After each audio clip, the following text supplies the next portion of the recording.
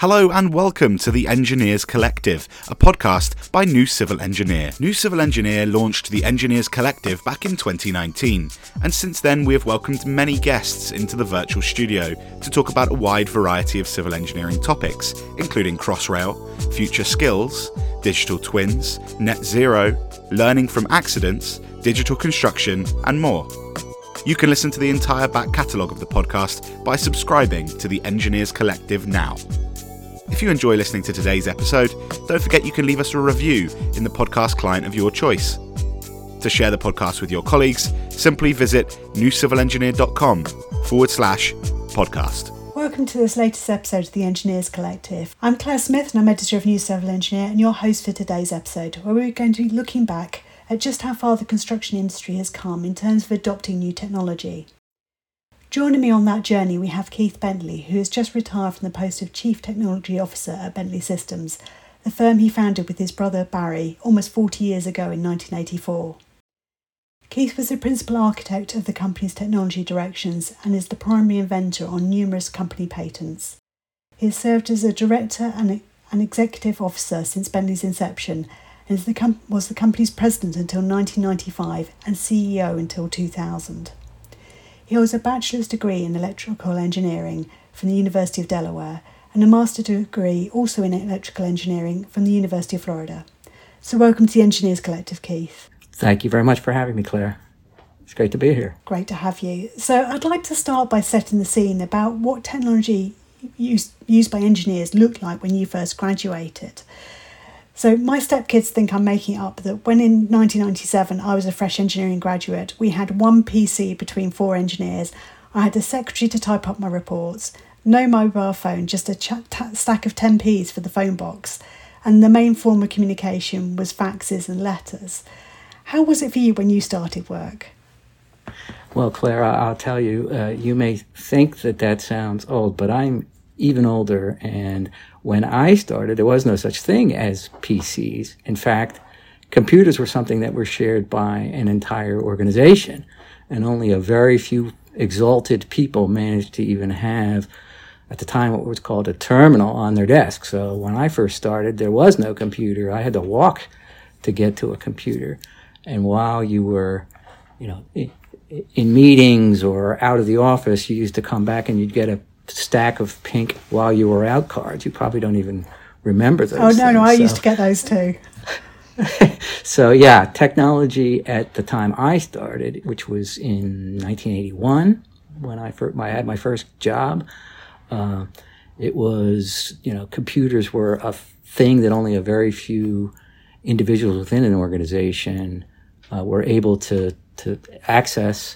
And the concept of a personal computer was unheard of. So tell me about your first job as a graduate. What was it you were doing? How different do you think that would be now if you had the technology we have today? Well, I have to tell you that I graduated with a master's degree in electrical engineering. And of course, if you have a degree in electrical engineering, there's lots of different disciplines within electrical engineering. But I focused in my graduate on computers. And so when I took my first job, they said, electrical engineer, what would you like to do? And I said, computers. And they said, this was for a company called DuPont, where my father worked for his entire career. He was a mechanical engineer. And they said, computers. Well, we have this group that works on computers. It's called the CAD group, and maybe you'd like to work there. And I said, great, I'd love to. What does it stand for? And I literally had no idea about computer-aided. The D at the time was drafting. So my first job was to work on trying to optimize some of the processes of a computer system that created draft pieces of paper. It was just automating drafting.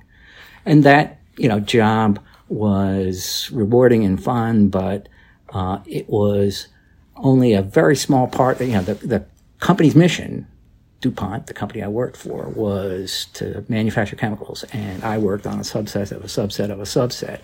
And I kind of felt like, well, I would really like to work on something that is the company's business.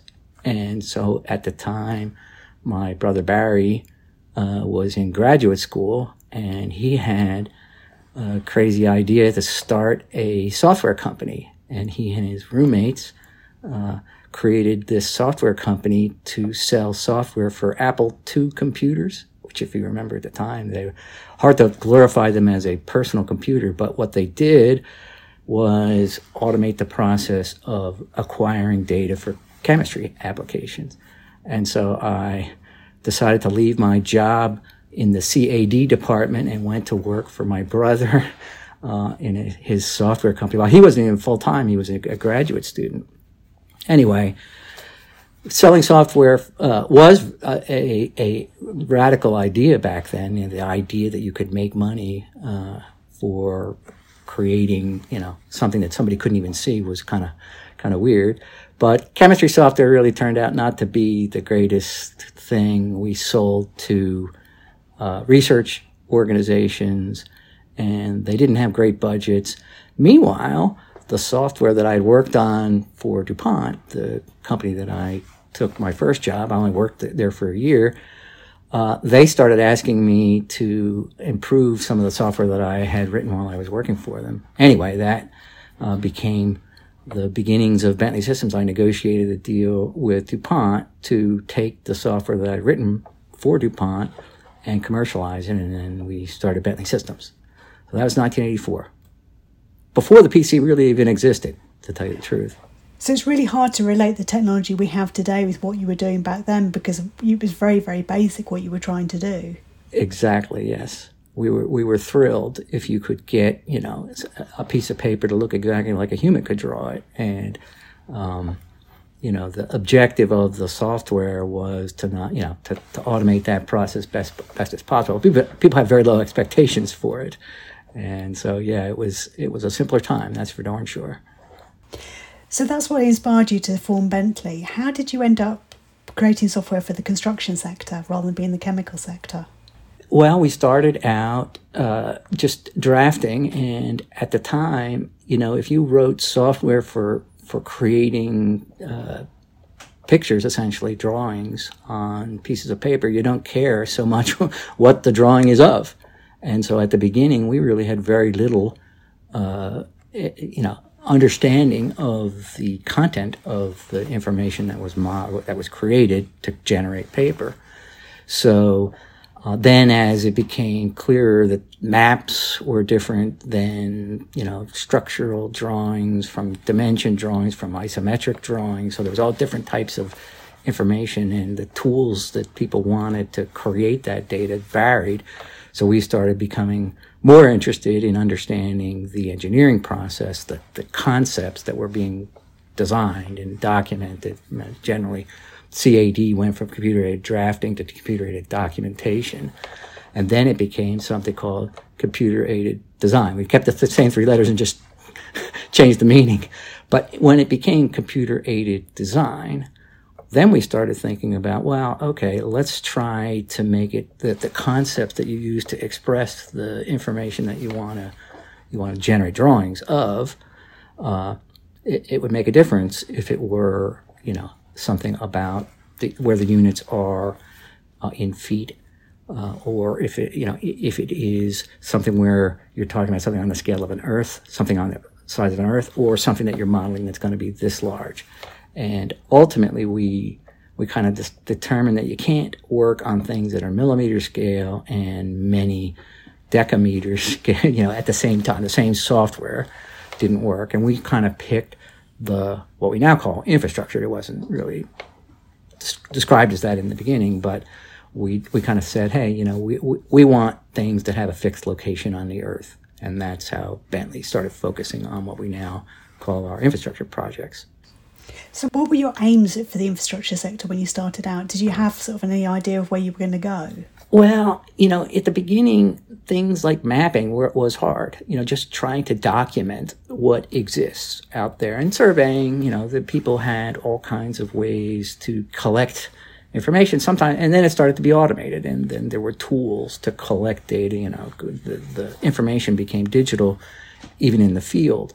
And so when we started realizing that, okay, the types of models that you create in the beginning, they were almost always 2D, but not only 2D, but you could document, what exists out in the field using concepts that were beyond just what a draftsperson, if you were thinking in terms of paper units, you would, you're always thinking in your mind scale factors and so forth. But when you're trying to document what something, exists on the Earth, the curvature of the Earth and, lots of other factors come into play. And so our software had to get smarter and smarter and more sophisticated. Like I say, smarter is not the correct term for software. Is not smart. It's sophisticated. People are smart.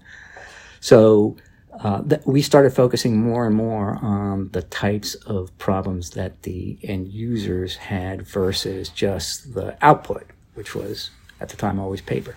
So I guess at that point you didn't ever imagine a world that would become totally digital rather than having any paper.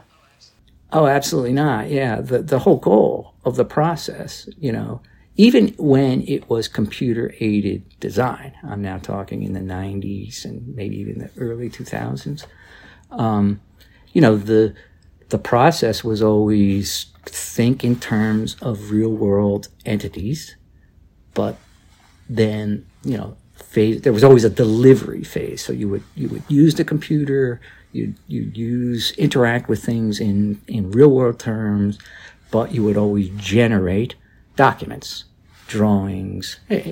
Documents eventually became electronic, but an electronic document is still a document. And it's still a piece of electronic paper, but it's still paper. So, as the process became more sophisticated, the anomaly that we would do all this very complicated work and have lots of information in the computer, but then spew it out to drawing sets. That's, that became the goal at one point, over time. But at the beginning, that's not, the output of every computer program was paper. So going back to the early days, what do you think the biggest barriers were that you faced in getting the architecture, engineering, construction firms to adopt technological solutions? And how have those barriers perhaps changed over the years? Well, our barriers were that we were not experts. I'm an electrical engineer. I know nothing about civil engineering or nothing. I have no experience with it. My brother, Barry, was a chemical engineer. We hired another brother, Ray, who's a mechanical engineer. And so you're collecting everything but civil engineers together. Exactly. and we kind of decided that's where we wanted to focus our efforts. So we sort of started to realize that we were pretty good at software. We know how to make a computer work, but we don't really know how civil engineering and structural engineering. So we started a very, kind of important phase of our company where we started doing acquisitions of the people who were experts in those things. And I think if you look at Bentley Systems' trajectory, it took a very important and positive inflection when we started recognizing that you can't be an expert in everything, and it's a waste of time to try to do all the things at the same time. So we started doing acquisitions of organizations, companies that were very good at those things. And so we acquired roadway design packages and civil engineering packages and structural engineering, companies that did that. And that gave us two very strong advantages. One is a set of programs that solve those kinds of problems pretty well, because we picked the ones that we thought were best at it. And then the second very wonderful attribute it gave us is people who were really good and really smart. And, software is really, I say a software company's assets walk out the door every night, Now they don't even come in the door physically, but it's really just people. And very smart people can solve very hard problems. And if kind of the context of the problem, you've got a great leg up on it. And so we've grown by acquisition.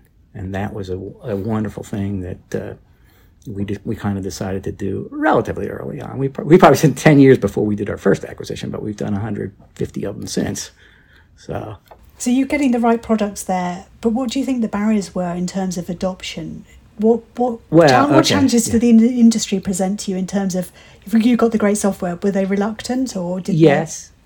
So, the thing about what we now call infrastructure projects. I don't know if that term really resonates with people when I refer to a building as an infrastructure project or a plant as an infrastructure project. But when you talk about things that are large enough that they occupy a position on the earth and don't move, right? They have a long life cycle. Both the asset, you build something, you mean for it to last, typically, and the projects are long-lived. So, when you add innovation into that and you say, oh, okay, now there's a better way of doing it. Well, at what point do you start?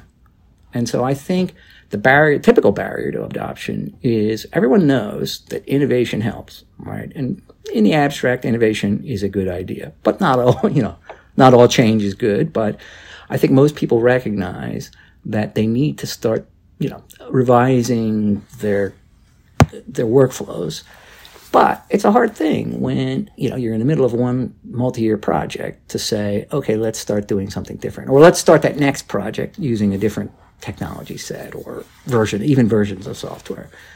So, change is slow. And technology adoption, necessarily, people are risk adverse. Engineers are risk adverse. That's a good thing. You wouldn't want a, reckless engineer, but risk adverse and innovation, kind of willing to innovate don't have to be mutually exclusive. And so slow, continual change is what kind of we focused on. And I think we added new technology, new solutions to existing ones so that people wouldn't have to ever have that big breaking point and start over. So anyway, I just think evolution. Entropy, the concept that everything's always, going to be different all the time, and the idea that, okay, but you want something that stays the same, so that you can rely on something, and if everything goes wrong, you go back to the old ways. That's the kind of the innovation model that engineers like. So those barriers that existed are still the same, but they're just gradually moving. They're just slightly different barriers, slightly different technology. I still think workflow is the biggest barrier. Like people are used to, a sequence of, decision steps and, sign-offs. And a lot of innovation is stifled by, just the concept of risk adverse and litigation adverse.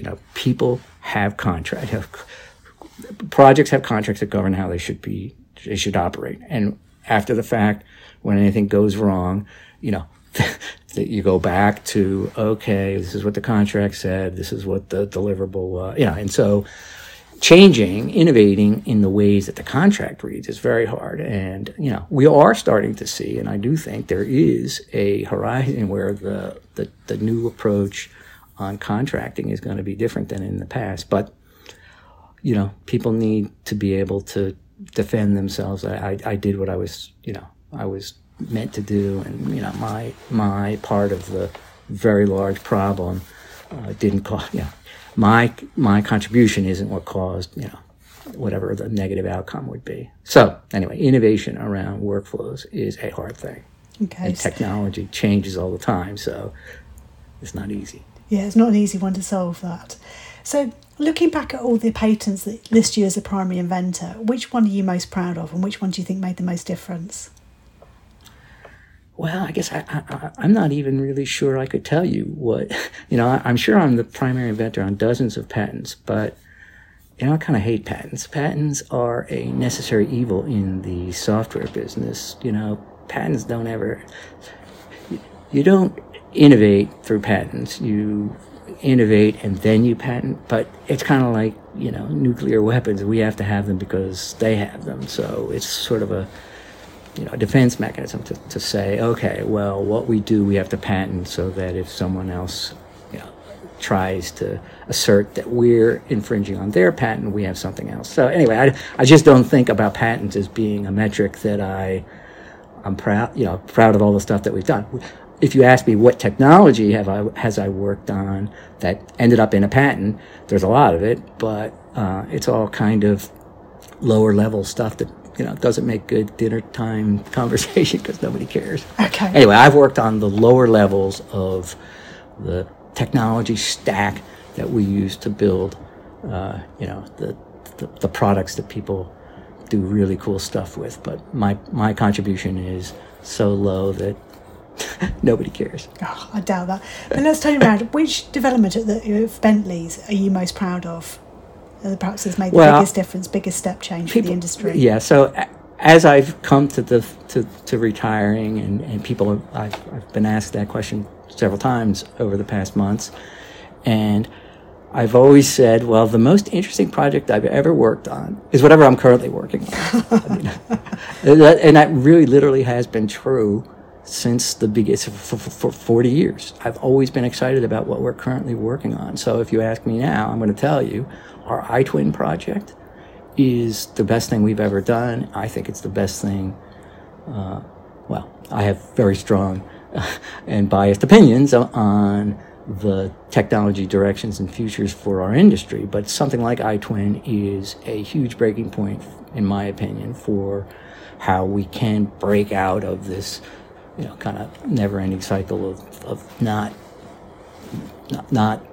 making our engineering contribution be as valuable as it can be throughout the entire project's life cycle. So anyway, iTwin is a great thing, in my opinion.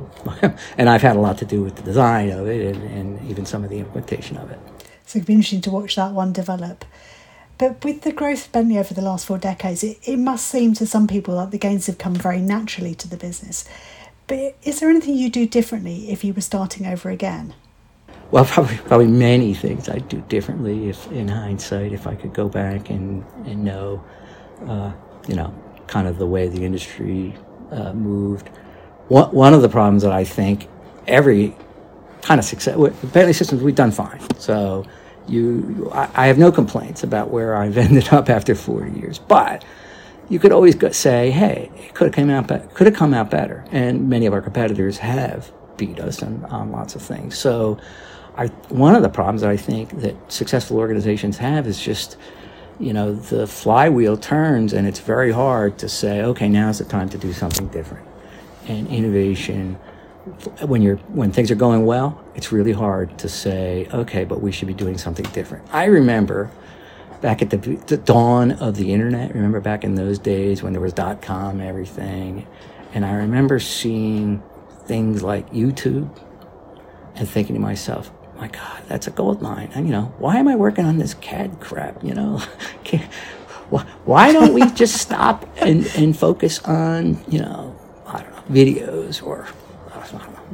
And certainly, if I could wind the clock back, I think I would. But we didn't. And, I remember seeing the beginning of the first web browser I ever saw and the first web search engine I saw. I went home and I was like stunned. I was like, wow, that's going to be the future. Did I ever do anything about it? No. Right? We just kept working on what we were always working on. So I think we probably would have innovated even more aggressively. I think we would have done more acquisitions earlier. I think that would have made a bigger difference for Bentley Systems. I think we should have gotten into some of our vertical solutions earlier, and we would have been better off. But we also tried mechanical engineering for a while, and that turned out to be a big waste. But waste for us. Lots of other people made a lot of money at it, but we lost a lot of focus for a period of time when we didn't know what we wanted to work on. So anyway, hindsight's 20/20, and I'm sure everyone would like to wind the clock back and have a couple of do-overs. But all things considered, I'm pretty happy about where we came out. You certainly live and learn, but going on to talk about successes, it must be lovely to watch the judging for the Going Digital Awards and the Year in Infrastructure event each year and see how many firms are improving their project delivery using the tools that you've created. But has there been a standout project for you that's really taken things to the next level? Well, there's been many of them, and I just want to say that, a software company like ours is nothing unless we manage to find people to use it, help them be successful with it, and we live in the reflected glory of what they managed to do with our software. So you talk about the Year in Infrastructure Awards and the Going Digital. I love sitting in the back of a room and listening to someone give a presentation about the complicated the projects they work on I'd have absolutely no clue how do you get, if I was a member of that project, I would be completely lost. And yet they managed to find ways to solve very complicated problems. Sometimes the problems are technology problems. Sometimes they're society problems. I remember sitting and listening to people give presentations a couple of years ago about how COVID, all of a sudden they had to work all virtually and, from 0 to 100% virtual. And, you sit in the back of that room and in awe, really. And I sometimes listen to them give their description about how they solve very complicated problems. Sometimes the problems are software. Sometimes the problem they're solving is that the software didn't work the way they wished for it to work. And I sit there and I generally, get on the phone with our product managers and I say, why is this company having so much? But anyway, there's been so many of them. I hate to single out a single one of them if you're asking me to pick one, because go on, pick one. There must be one. Well, the ones last year, there's a project in Singapore where they did a wastewater treatment plant, huge project and massive amount of data. And the people that worked on that project, they just managed to figure out ways to get every problem, make every problem tractable, which I kind of, in my mind, think, wow, I wouldn't have thought of that. Anyway, so that one was last year's. 2 years ago, it would have been a railway, in somewhere in Asia. And I sit there and I think to myself, wow, that's a really cool project. And it's going to make a bunch of people's lives a lot better. And we had, 3 levels of indirection. We had some influence in it, and that makes you feel pretty good. But I mean, it's kind of, I feel like I'm sitting there watching a symphony. And I'm thinking to myself, hey, I made the machine that made the instrument. I don't know anything about music, but I can make a machine that makes a trombone. Anyway, that's the level of indirection that Bentley feels when our users do wonderful things with our products. And of course, it must be said, they don't only use our products, they use many other products as well. But it's kind of cool. Great. But like all true engineers, you haven't completely retired and you still work for Bentley in the role of a technology advisor. But Julien Moutte has taken over as Chief Technology Officer, so it must be great for him to have you still in the background for support. So what's your advice from going forward, apart from creating a time machine to go back to the dawn of the internet and change all of that? What's your other advice to him? Well, yeah, we're very fortunate to have found Julien. I spent the last year and a half since he started meeting with him very frequently to try to explain to Julien kind of why things are the way they are at Bentley. But he's a very quick study, and I have no doubt that Julien will figure out ways to solve lots of problems that the next phase of innovation will have. But I just would make sure my input is the only regrets I've ever had is about not trying things rather than, sometimes you try things and they're wrong and you waste some time, you waste some money, but you learn something. So I think if I could suggest anything to Julien, it's don't wait too long before there's, a clear path. We have to make the path. And I think there's a lot of opportunity out there. This concept of digital twins, which, we're at the beginning of. I mean, I know 10 years from now, people will chuckle about, the state of the art in 2023. But digital twins, and I think combined with machine learning and artificial intelligence, are going to 10 years from now, add up all the change that's happened since the beginning of, certainly since the beginning of the computer up to today, and extrapolate 10 years from now, I bet you it's going to be, the area under that curve is going to be higher in the future. Just because the concept of, information modeling, and, we went to this phase called BIM, right, where the idea was that the information model could be, something that you could ask it questions and get answers that you didn't know, right? In the CAD world, it was just documentation. You simply told the computer what you wanted it, and it showed it back to you. But in BIM, the idea was you have an information model. But unfortunately, the world of BIM ended at the end of the project. You just took the BIM file and, made an archive of it. But nobody could ever use it because BIM was tied to the BIM modeling tool. Mm-hmm. In digital twins, the theory is that there is no, boundary. There's no deliverable. You don't have to decide, okay, now I'm going to archive the information model and generate the operations, tool chest. They can be continuous.